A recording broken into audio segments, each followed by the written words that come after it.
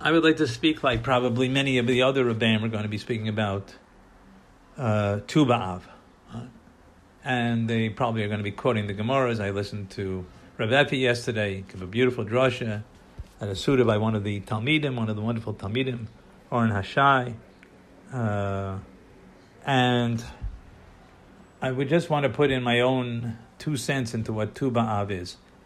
The Gemara that we find so fascinating and historically almost difficult to relate to, or really difficult to relate to, is the Mishnah that says in Tainis Chavav that there were no days of joy. It just says, Lo hayo yomim tovim. Amr Hashem Gamliel, Lo hayo yomim tovim l'Yisrael, k'chamisha aser ba'av l'chayom kippur. There were no days like the 15th of Nav and Yom Kippur. And the Gemara says that the young women used to get dressed up and in beautiful white dresses and appealed to the young men that they should take them as wives, which for us sounds unusual. Most shidduchim that we are aware of don't work like that. But that's okay. The Gemara goes on to speak about quite a number of things that happened on that day, and I don't necessarily want to get into it. The list is found on Daf Lamed Amid Beis in Tainis. The fact that the people in the midbar stopped dying, the wood that they used to cut, that was the end of the time that they used to finish cutting it. So it was like it was like a siyum, so to speak. The roadblocks for the Jews to be united to go up to Yerushalayim. I did it. That was an commercial interruption from my wife. Baruch Hashem wants to make sure that I'm tidy over here on my desk. Right, so there's a number of things. So the blocks, and the Jews could now go back up to Yerushalayim, of all the Jews. Even the northern kingdom, the 10 tribes, could also go. Okay, so experientially, I just want to say, I've left this on another voice note. That's another group that I send out. Maybe you'll hear a double, but for us, Tisha B'Av is the day in Av which is significant. Tu B'Av is a day that we don't experience as significant. We know it's significant. The Gemara says it's like Yom Kippur, but we don't experience it as significant. And what I would assume is part of this picture is because we still live in a world of Tisha B'Av. We still live in a world where the Hashgacha Elyona is hidden in many ways, or sometimes is hidden. We feel the hiddenness. That Hashem's providence is sometimes hidden.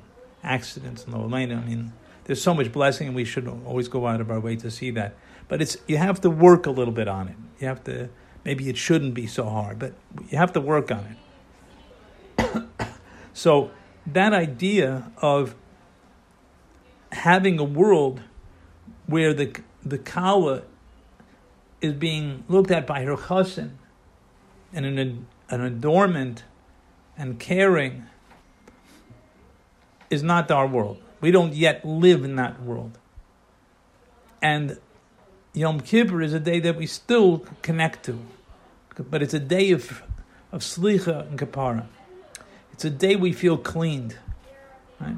But this is more the historical day of Tu B'Av, which is, so to speak, like the resolution of Tisha B'Av. We're not there yet. So we hope for a time, we daven for a time soon that Tu B'Av will be the main day, or to end. Tisha B'Av will be turned to a Yom Tov, like the pasuk says. But we're not there yet. So, but one thing maybe we could do is just to know that with Amunah, that there is such a world. That's the world we're going to go to.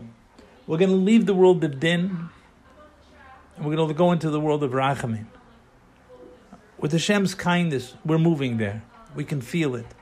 We have Eretz Yisrael, and I want to just repeat it. I've been more and more in this mode of like, come to Eretz Yisrael, come visit, come for a month, come for a year. Eretz Yisrael is, and I understand, like I don't want to push anybody in terms of, or make any suggestions that are not easy. But the yearning should be for Eretz Yisrael. We should yearn to be Eretz Yisrael. You come here, everybody knows it's It's a different world. It's our country. It's Hashem's country. And I know it's Hashem's country because Baruch Hashem, we had Shemitah grapes. We had beautiful vines. We had beautiful Shemitah grapes. And it's Hashem's, he said Shabbos, so it's Shabbos. It was really remarkable. It was a different thing. It's totally aside, but I'm going to tell you, we have a vine. We moved into an apartment a couple of years ago. Had a vine. A little bit of grapes grew the first year. I made up like a whole whole reshet, like a whole crisscross of for the vines to sit on and grow. Last year we didn't have any grapes at all. None. Nothing grew. Nothing. And this year we had like a bumper crop of Shemitah grapes. It was crazy.